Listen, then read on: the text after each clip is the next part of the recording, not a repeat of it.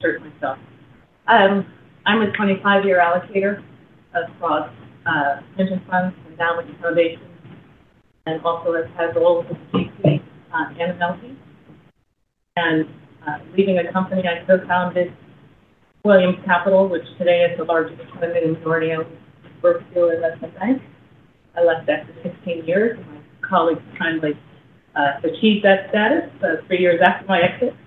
I left to focus on climate tech, fintech, and wealth management. I'm an institutional guy trained in private equity middle market and saw the capital stack merging 10 years ago, as I'm sure all of you did. Some of you are native in family office space, and I've learned a lot from many of you in this room. I saw the capital stack moving to asset/wealth management, so I left to focus more on wealth management and seat at the Episcopal Church Endowment Foundation, $6 million, doubled the assets in 5 years, doing nothing sexy. Just they couldn't afford someone to do what I did. I'm sure all of you would have had that opportunity, do the same thing, but it put me squarely in the wealth management space. And I concurrently had a political appointment at New York State Common Retirement Fund overseeing their sustainability and climate portfolio. So for me, it was such a privilege to be in the asset management world from a large pension fund space and in the family office space, endowment foundation, and be able to focus on mission investments with 100% financial returns and social impact. So going down that curve, both financial returns and social impact, depending on what the stakeholder thought in terms of additional returns and how that was measured. And I always use the UN PRI goals. The New York State Common Retirement Fund follows 9 of 17. I speak to high net worth individuals, family offices who have not done it before. I say, let's start with one, and let's talk about how we're going to measure that and monitor that and what staff we need involved. So it's been a lot of fun in my exit, and Climate Week was amazing. I think I heard someone here speak about... Given all those hats, yes. What's exciting you and scaring you in this context? What's exciting me is the broad conversation globally. Honestly, nothing scaring me, but what I replaced that word is what I'm spending more time on, making sure I'm on top of. And I think you guys said at the panel on it, is AI. AI and climate tech has really transformed, frankly, nature-based carbon credit solutions and other types of nature solutions, given the drone application and collecting data. So AI is in emerging technologies is what I'm coming up to speed on, and speaking to individuals that know significantly more than I, and how it plays a role in companies. So, thanks to Eric. As we were together, mobile solar, Zanzibar, so we should go through this. Our world collided, we went to a conference with there, but you've been an impact-oriented thinker investor for a while. Invited me to your post-project edition. How are you seeing the world today? Talking about Zanzibar, right, in Europe, that was my walkabout. So honestly, I mean, it was really interesting to see what Zanzibar was. Green island. It's pretty virgin in the sense that a lot hasn't been done up there. And I was very happy. I just posted Good Morning Zanzibar, and Mark saw that I was in Zanzibar and said, "You should go to the conference." And I was there with my family, you know, my brother, my siblings, and my sister hosted a big birthday party over there. And when I said I'm going to a conference, they said, "Foreign conference in Zanzibar." They couldn't believe it. But I went there for 2 hours, and I was very lucky to go at the right time, because they were talking about smart cities, and then I got a chance to see exactly what they had achieved in terms of really building smart cities, sports centers, and everything else, and bringing universities into Zanzibar. So the MIT of India, which is IIT, has moved to Zanzibar, and then Princeton University is opening an economics department. And it's really heartening to see that, because then the rest of Africa, right, they don't have to fly all the way to Europe or come all the way to the US. they have access to their education and to a nice lifestyle, clean space, everything in Zanzibar and close to home. My family lives in Dubai, and my cousins are growing up in Dubai, and they're coming to the U.S. They're actually studying in the UAE now, doing medicine or whatever.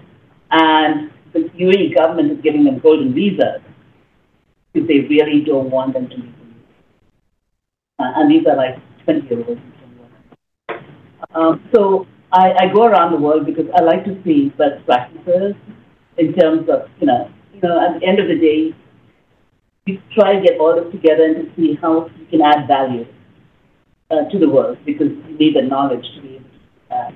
And when I was in Eastern Europe, what I really love seeing over there is people aren't greedy. They're very happy with what they have. I've got a lot of green technology, windmills and solar technology. And because they're later on, they're later in coming into this, I think they can adopt the best practices. So that was really interesting. And in terms of philanthropy, I'm involved with community access. And what I love about community access is they're building these new, clean buildings and helping people with mental health and homelessness. And so when you live in one of those apartments, your mental health problems disappear. Because it's a beautiful, clean, sunny space. And you get to bring your family there. So there are a lot of women who've been single mothers, homeless, whatever, have had access to housing and skill sets and community gardens and everything else. And then I'm also on the executive board of Working Nation, which is upskilling, job skills, and all of that. So that's a little bit in a nutshell on what I'm interested in. So, then why do you think the portfolio moving to clean tech? You talked about it earlier. There are maybe a certain segment that you said about. Obviously, the IRA is driving some of it. Tech shifts or otherwise. Yeah, I mean, I talked a little bit about nuclear. Talked about kind of building that kind of around the new. We talked about retrofitting, like some old technology into old. I think those are interesting.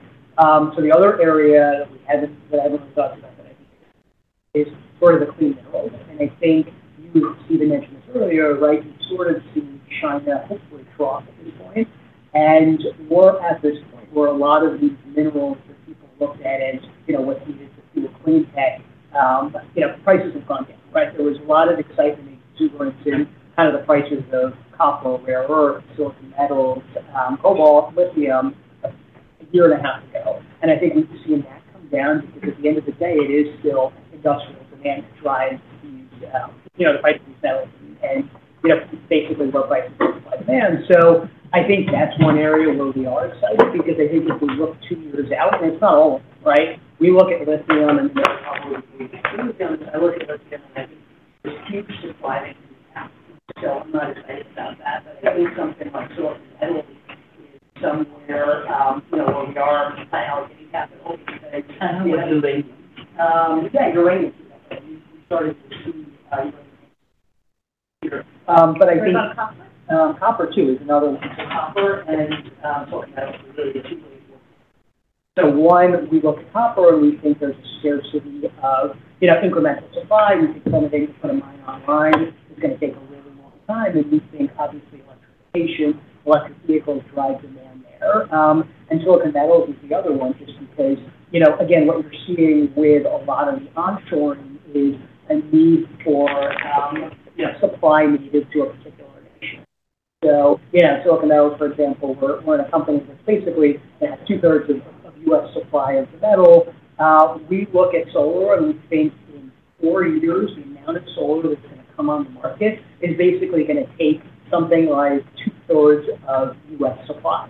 And so we think that drives up. And again, that's aside from all of the industrial demand that silicon metal, like, semiconductor chips that it goes into. And so, we think that drives prices up, and we think this is a way to play it because a lot of that supply is effectively being kind of isolated to the nation, that needs it. And so, I think that's another area where we think we're finding great value just because of China, right? Because these are industrial metals today, and we think they're clean tech metals for years. In terms of green energy, have you seen any impact of, say, solar and wind just because of interest rates being up? In terms of adoption? I think moderator. I'm sorry, just yeah, no. I should have chose you as the moderator. I was sorry. Do you want to answer that then? Yeah. Mr. Moderator? Then I want Anthony the Then he has another question. Okay. All right. So I guess what I would say to that is, I think residential solar, you're definitely seeing that because I think utility scale solar, the utilities in the U.S. obviously are pushing to decarbonize. They send that out to the rate base. The price of utility scale solar is no different really than legacy fossil fuels. I think residential solar was one really subsidy-based, really interest-driven. Interest rates were low. You could justify, putting these panels on a rooftop. I don't think you can really do that as much anymore. And the last thing I'll end with respect to the public markets is you've seen this in the clean tech ETFs, right? Because if you look back, a lot of the companies that were public in the clean tech space have all been, a lot of these residential solar companies, right? And big solar, panels. Sunrun, yeah, and they have. And you look at the ETFs, and people look at that ETFs and they say, oh, decarbonization can't play in the public markets. But I think the key is that there are so many new businesses that, are decarbonization 5 years today, right? Like our businesses 5 years from now that'll dominate the space. But to your point, residential solar is not that anymore because it's so Yes. Sorry. So time it, wait, stop. What do you want me to talk about, Mark? I'm an old man.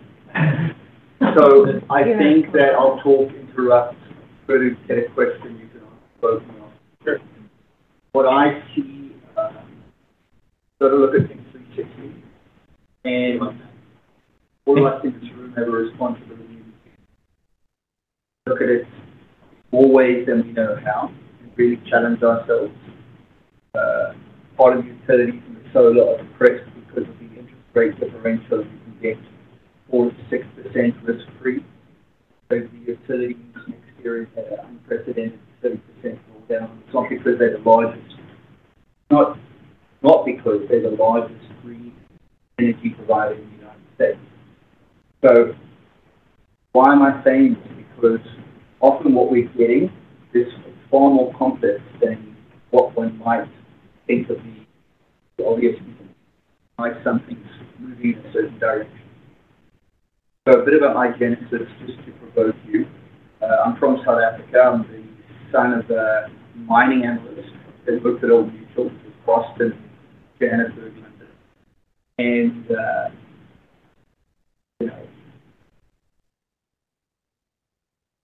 so going forward, maybe 10 years ago, I got involved and was one of the first 4 people to work for a guy, not work, but help to amplify them. He said, I want to eradicate poverty. And had the support of Droga 5, which has now been acquired by Accenture as their advertising. And so we scaled that with the support of the Gates Foundation Bank to an organization which has raised through corporate and government bodies tens of billions of dollars that have gone to actual ground use change to eradicate poverty in various ways. One of the events to publicize and make it viable was to do a concert in Central Park, the last of which was late September, where you've got 80,000 people, a free concert, and then a few that pay to play for tickets. You get a AAA list of performers, and interspersed with politicians talking, and Hugh Evans, who's the CEO and co-founder, would provoke and ask, and he went from being kind of just a kid that a friend of Prime Minister and had a British law degree to hanging out with heads of state and heads of corporates and really building a viable company with 400 employees as a non-profit, but really an advocacy organization. By being there, I met a lot of people globally that are tied into what you might call and what's become populist, which is unification of the world, so on and so on and so on. Separate from that, my son has worked only at a couple of places, but he has 3 degrees. In the last place he studied was in Russia. So his first job was with Gazprom, BASF, which really never happened, which was a joint venture. He was 14 years ago. And so he then got a job with a company called Telia, 50 Hertz, which is an energy grid operator, publicly listed. And so he, being a German kind of snail corporate company, evolved through the ranks. And so I've seen how they have greenified a lot of the energy they buy in is not that energy. But I also saw the fall of Uniper because the gas line was suddenly cut off, so they had gas coming cheap from Russia. Suddenly it wasn't cheap. So the cap table went ballistic and the company collapsed.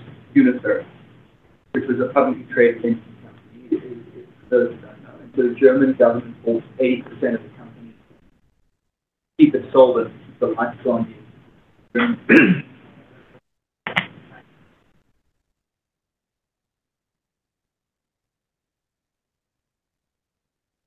Company, the company of what? My thoughts on What you've heard, final thoughts for you. so the final thought and review is in my view, carbon. One of the areas that I'm focused on is the carbon credit, a nuanced market today, plagued by all of the greenwashing issues. Charlatans. Played by charlatans and all of the, that's a better word than greenwashing. Financial engineering.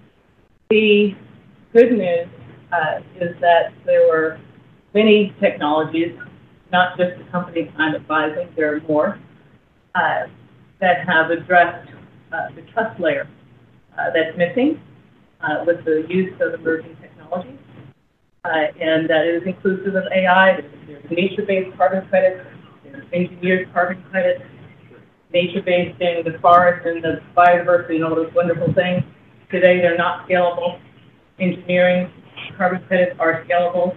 I've been focused on engineering because I don't have much time left, having built two companies, and that's what's scalable. The good news is that AI will help nature-based expertise scalable. But the bottom line is, who can we really trust? And blockchain-based carbon credits with the right structure, with the right credit agents. There's 3 now credit rating carbon credits, C0 is one. Our team layered on one of the big 4 because I said I'm Googling C0. Guys, we need one of the big 4. So we PwC, Deloitte, and KPMG came in, chose one of the 3. I'm not here to advertise any one, but my point is having independent third-party verification, in our case times 3, available to anyone with a computer anywhere in the world that is on the blockchain, in our case Polygon, but there are others, is the trust layer that's missing. And I won't go into the emerging technologies in terms of being used, the drones and all the good stuff, but that's what I'm excited about. Would you mind coming on the Zoomers, think about the carbon credits market? That would be my question. And please excuse me, and thank you so much for letting me come today. Yeah, question with regards to the ESG trends. There's been a big sell-off, of late, and there's been a lot of pushback, showing that the returns don't actually meet it, and especially in a high interest rate environment, a lot of the hedge funds are very bullish on their positions of these big trade-offs and shorts. How do they see that affecting them? Yeah, I mean, very bluntly, I'll say we're just focused on those things. And we think the government initiative is money to give it to help and all the kind of capital allocating investments. So I'm not, best equipped to talk about kind of ESG standpoint. From my perspective, I think it's really, what are the businesses we like, what clients we think. From a risk standpoint. And the public market. What exactly is some of those companies? So I think one would But, yeah, it's the price of silver metal double in the next couple of years with all lower and the other companies trading 10 to 11 times over.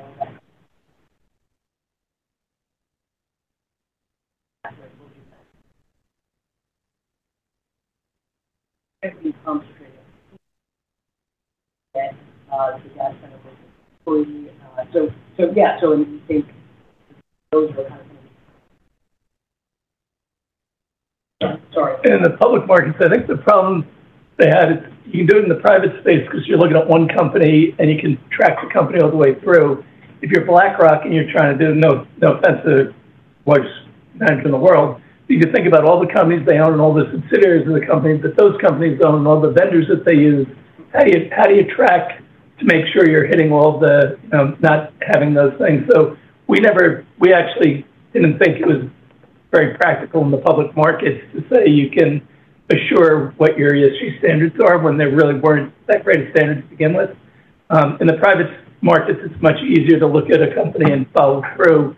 So I think it will bleed into it through best practices of the private space coming into public markets. But I think to advertise it as a public market manager saying that you can guarantee that you're committing to the standards is very difficult. So that's part of the reason why we didn't go that way. The other thing is, as a philosophical bent for ARS, we always believe that make money for clients, let them choose how to use it, was really our bias because those two things come together.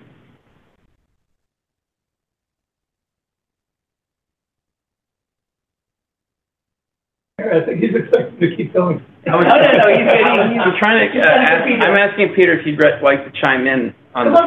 Join us. As you do, maybe just introduce yourself a bit.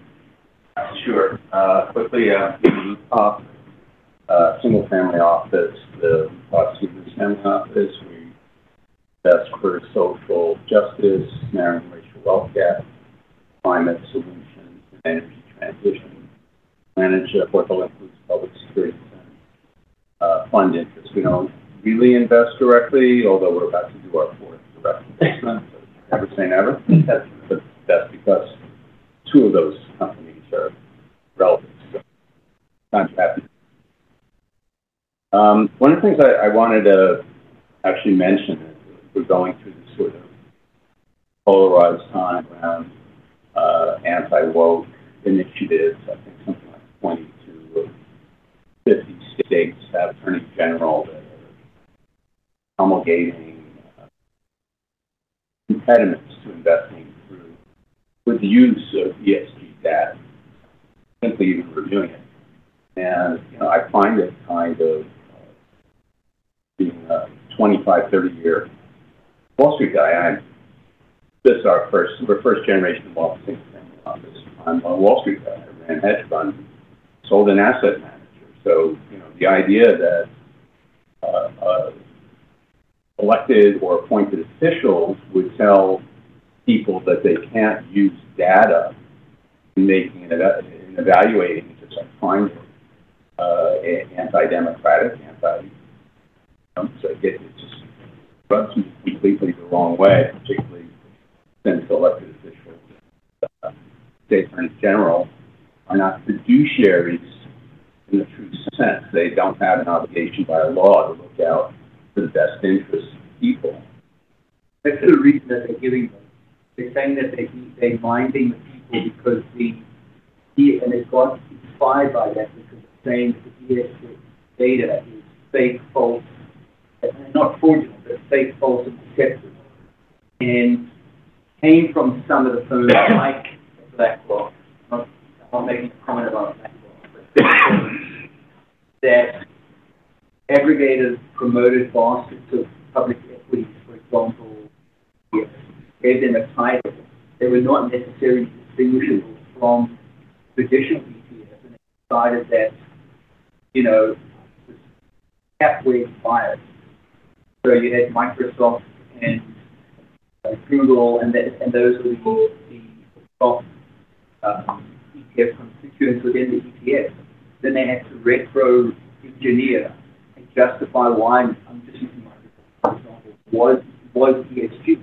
And then if you take those UN principles and any other third-party way of dissecting it, you're forcing yourself to tick a box because, you know, then you're talking about gender equality, race, geography, carbon emissions. You go through this, how you treat the people, and it's, you know, trying to fit into the box rather than saying what's inside the box. And I think that's why. But I, as an investor, I should make the decision if I want to invest with idiots. Rather than have an attorney general. That's why they did it, and I'm not defending him, I'm just saying. Well, they were saying the public are not in a position to know, and that the big asset managers really are. However, the big asset managers are fiduciaries of that money, so their decisions are actionable in a court of law. So what we're seeing is this weird intermediation where lawmakers, without an obligation to us, are trying to limit our ability to look at data. And the professionals who are true fiduciaries and act where it's actionable, their behaviors are actionable, are being told by attorneys that don't really know anything about markets. You can't consider this. When in fact, all the SGA data is data. You can choose to look at it or not. So whether or not a product is fallacious, and I would agree with case, right? I totally agree with that. That's the second component that I agree with you on that. But, you know, if you think about it, 90 years ago when the SEC was formed and they were, you know, the SEC was created to help foment the capital markets and drive capital formation, that shareholders, and 90 years ago they said, hey, you know what, public companies, you guys should produce audited financials. And the same sort of uproar occurred as we're seeing now with ESG data. That's too expensive, it's not uniform, how do we look at different companies? It's sort of the same messiness that we saw 90 years ago. Here we are 90 years later, and the SEC thinks it's, hey, you know, companies, you should produce this data. It's kind of like, you know, the 15-year-old gets told by a skin doctor, I'm going to give you medicine, your acne is going to get worse before it gets better. We're kind of in a messy time, but it's going to improve. And we're in this place where I really think that professional investors need to tell the government that this is not okay. We don't want you wading in and limiting our rights to make dumb decisions with money. That's up to me to make a dumb decision with money. Peter, I don't know how you brought this up in the scope of things. Does it get better after sort of a presidential election, or how do you think this plays out? Well, what I'm seeing and what I'm hearing from people involved, there's a nonprofit called CERES, CERES, like they're really involved in this, what they call the freedom to invest movement. And what they're seeing is that there's becoming sort of bloom coming off the rose on this anti-woke sentiment that because there's this huge disconnect that, you know, the majority of public asset managers and money, the majority of shareholders and people, you don't use the ESG and attack them, and you say to anybody, would it be a bad thing if a company covered up lawsuits around environmental damage or social social injustice, like the wage gap between men and women? And all people will say, you know, 65% of people are in favor of all the things related to public companies providing data. When you put the ESG moniker in it, because, pardon this jocular expression, but evil is really good at marketing, you'll have, well, ESG is a bad thing, right? ESG is a bad thing. So if you talk about businesses being transparent around environmental, social, and governance, what you hear from 65–70% of people polled is that they're in favor of that. When you use the ESG acronym, it's used around 60–40, but you still have most people. So Peter, I really think that we should go in the future that we should even have to talk about this, because it's, you know, I mean, if you want to invest in a company, it should be a company that covers all of that naturally, right? Taking care of your employees, taking care of the environment, taking care of your society, all of that should come very naturally. It should not be a lens. And investors should invest in the set of companies without having to look at it from an ESG lens. You can practice, I know a lot of funds that basically do the ESG thing and then they tick the boxes. And I'm like, that's not the way to do it. But we're sitting, for the most part now, geographically in the USA. If you're having this meeting in London or Europe, where you're very frequent and you're familiar with, it's embedded into the investment culture, even as a matter of law. And just to play or be in that space, to be featured, you're compelled by regulators I think that's a to good bring thing. ESG to the forefront. Yeah. Not to say that you're more or less compliant, but you have to disclose, right? You have to come to the cards in the table. I mean, it should be a part of doing business. And that's what it is, you know. Yeah, and I think with AI and blockchain, the Europeans are forcing it, the Americans are being hands off. and being transparent, right? I mean, being transparent is so important. I mean, whether it's companies and basically, I think governments should be a lot more transparent in terms of their money. But personally, I think it's okay to say that this is where we stand. You know, if I had a fund, I would say this is where we stand, and I would be frank about it. You know, whatever side I was on. But I think a lot of the mantras tilt artificially to saying we're fabulous in ESG when it's not. I think here more so, I think in Europe people are more pragmatic because I think it's a higher hurdle and accountability. And they'll say, you know, we're really not that, you know, this is where we are, this is where we aren't. Or we really have no regard for it because we're here to make money by what it means. I personally think that the projection continues of $800 billion between New York, Calvin, and Calvin of carbon, black oil, and energy stocks is draconian, and maybe they're trying to make a point, right? And I'm not talking about from a performance point of view, because their liberals tend to be liberals. All of those funds don't overweight a particular thing. They try and be everywhere, try and be in the middle. And they try to be very simplistic about how they do it. But I used to work for GE Capital. His brother worked at GE too. But that's draconian. And I can tell you that we spend a lot of time trying to see how we can make coal cleaner, oil cleaner, all of that in terms of technology. Right. So I think it's a lot more complex than looking at it as a simplistic lens. But saying we're not going to own Shell or Exxon, and It's wrong. It's wrong. Because number one, you create an can't. opportunity that could take off. You really can't move or function without those. I mean, those companies are making an effort to also become more green and more green technology. And they have the capital to make it happen.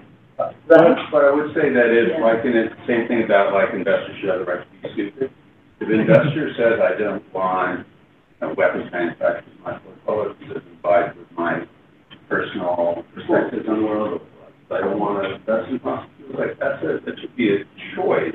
Sure. And ESG actually is not a investing strategy. It's not like it's just like data that you can evaluate. You're either growth or your momentum or your deep value, and ESG is just another data tool in the toolkit to evaluate. You can decide, I'm not going to look at that, but it isn't actually the basis for how you make a decision. You still will make a decision as a stock cheaper, rich on an intrinsic basis. Top quartile ESG companies, cheaper, rich on intrinsic basis, or events that unlock value. Yeah, but, you're not investing in ESG because the company is a top quartile ESG company. What is profoundly overpriced, right? Like, you're not going to, that's not the reason. So you might short it. You might short it, but then that's because that's a value trade. You're making a judgment that it's rich on. Personally, I agree. That's how I would do it best. I'm not attracted to it. And there actually are some ESG long short funds.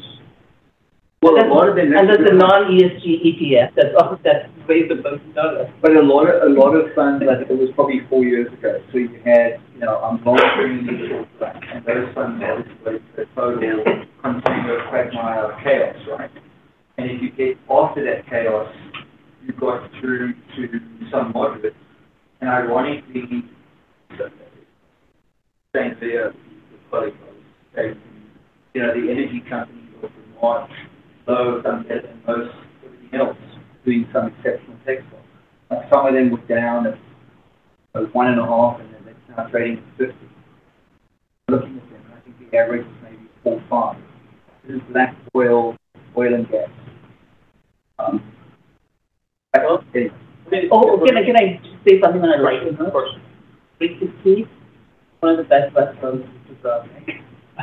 Oh, that's I meant it just because it's 360. There's also one in Warsaw.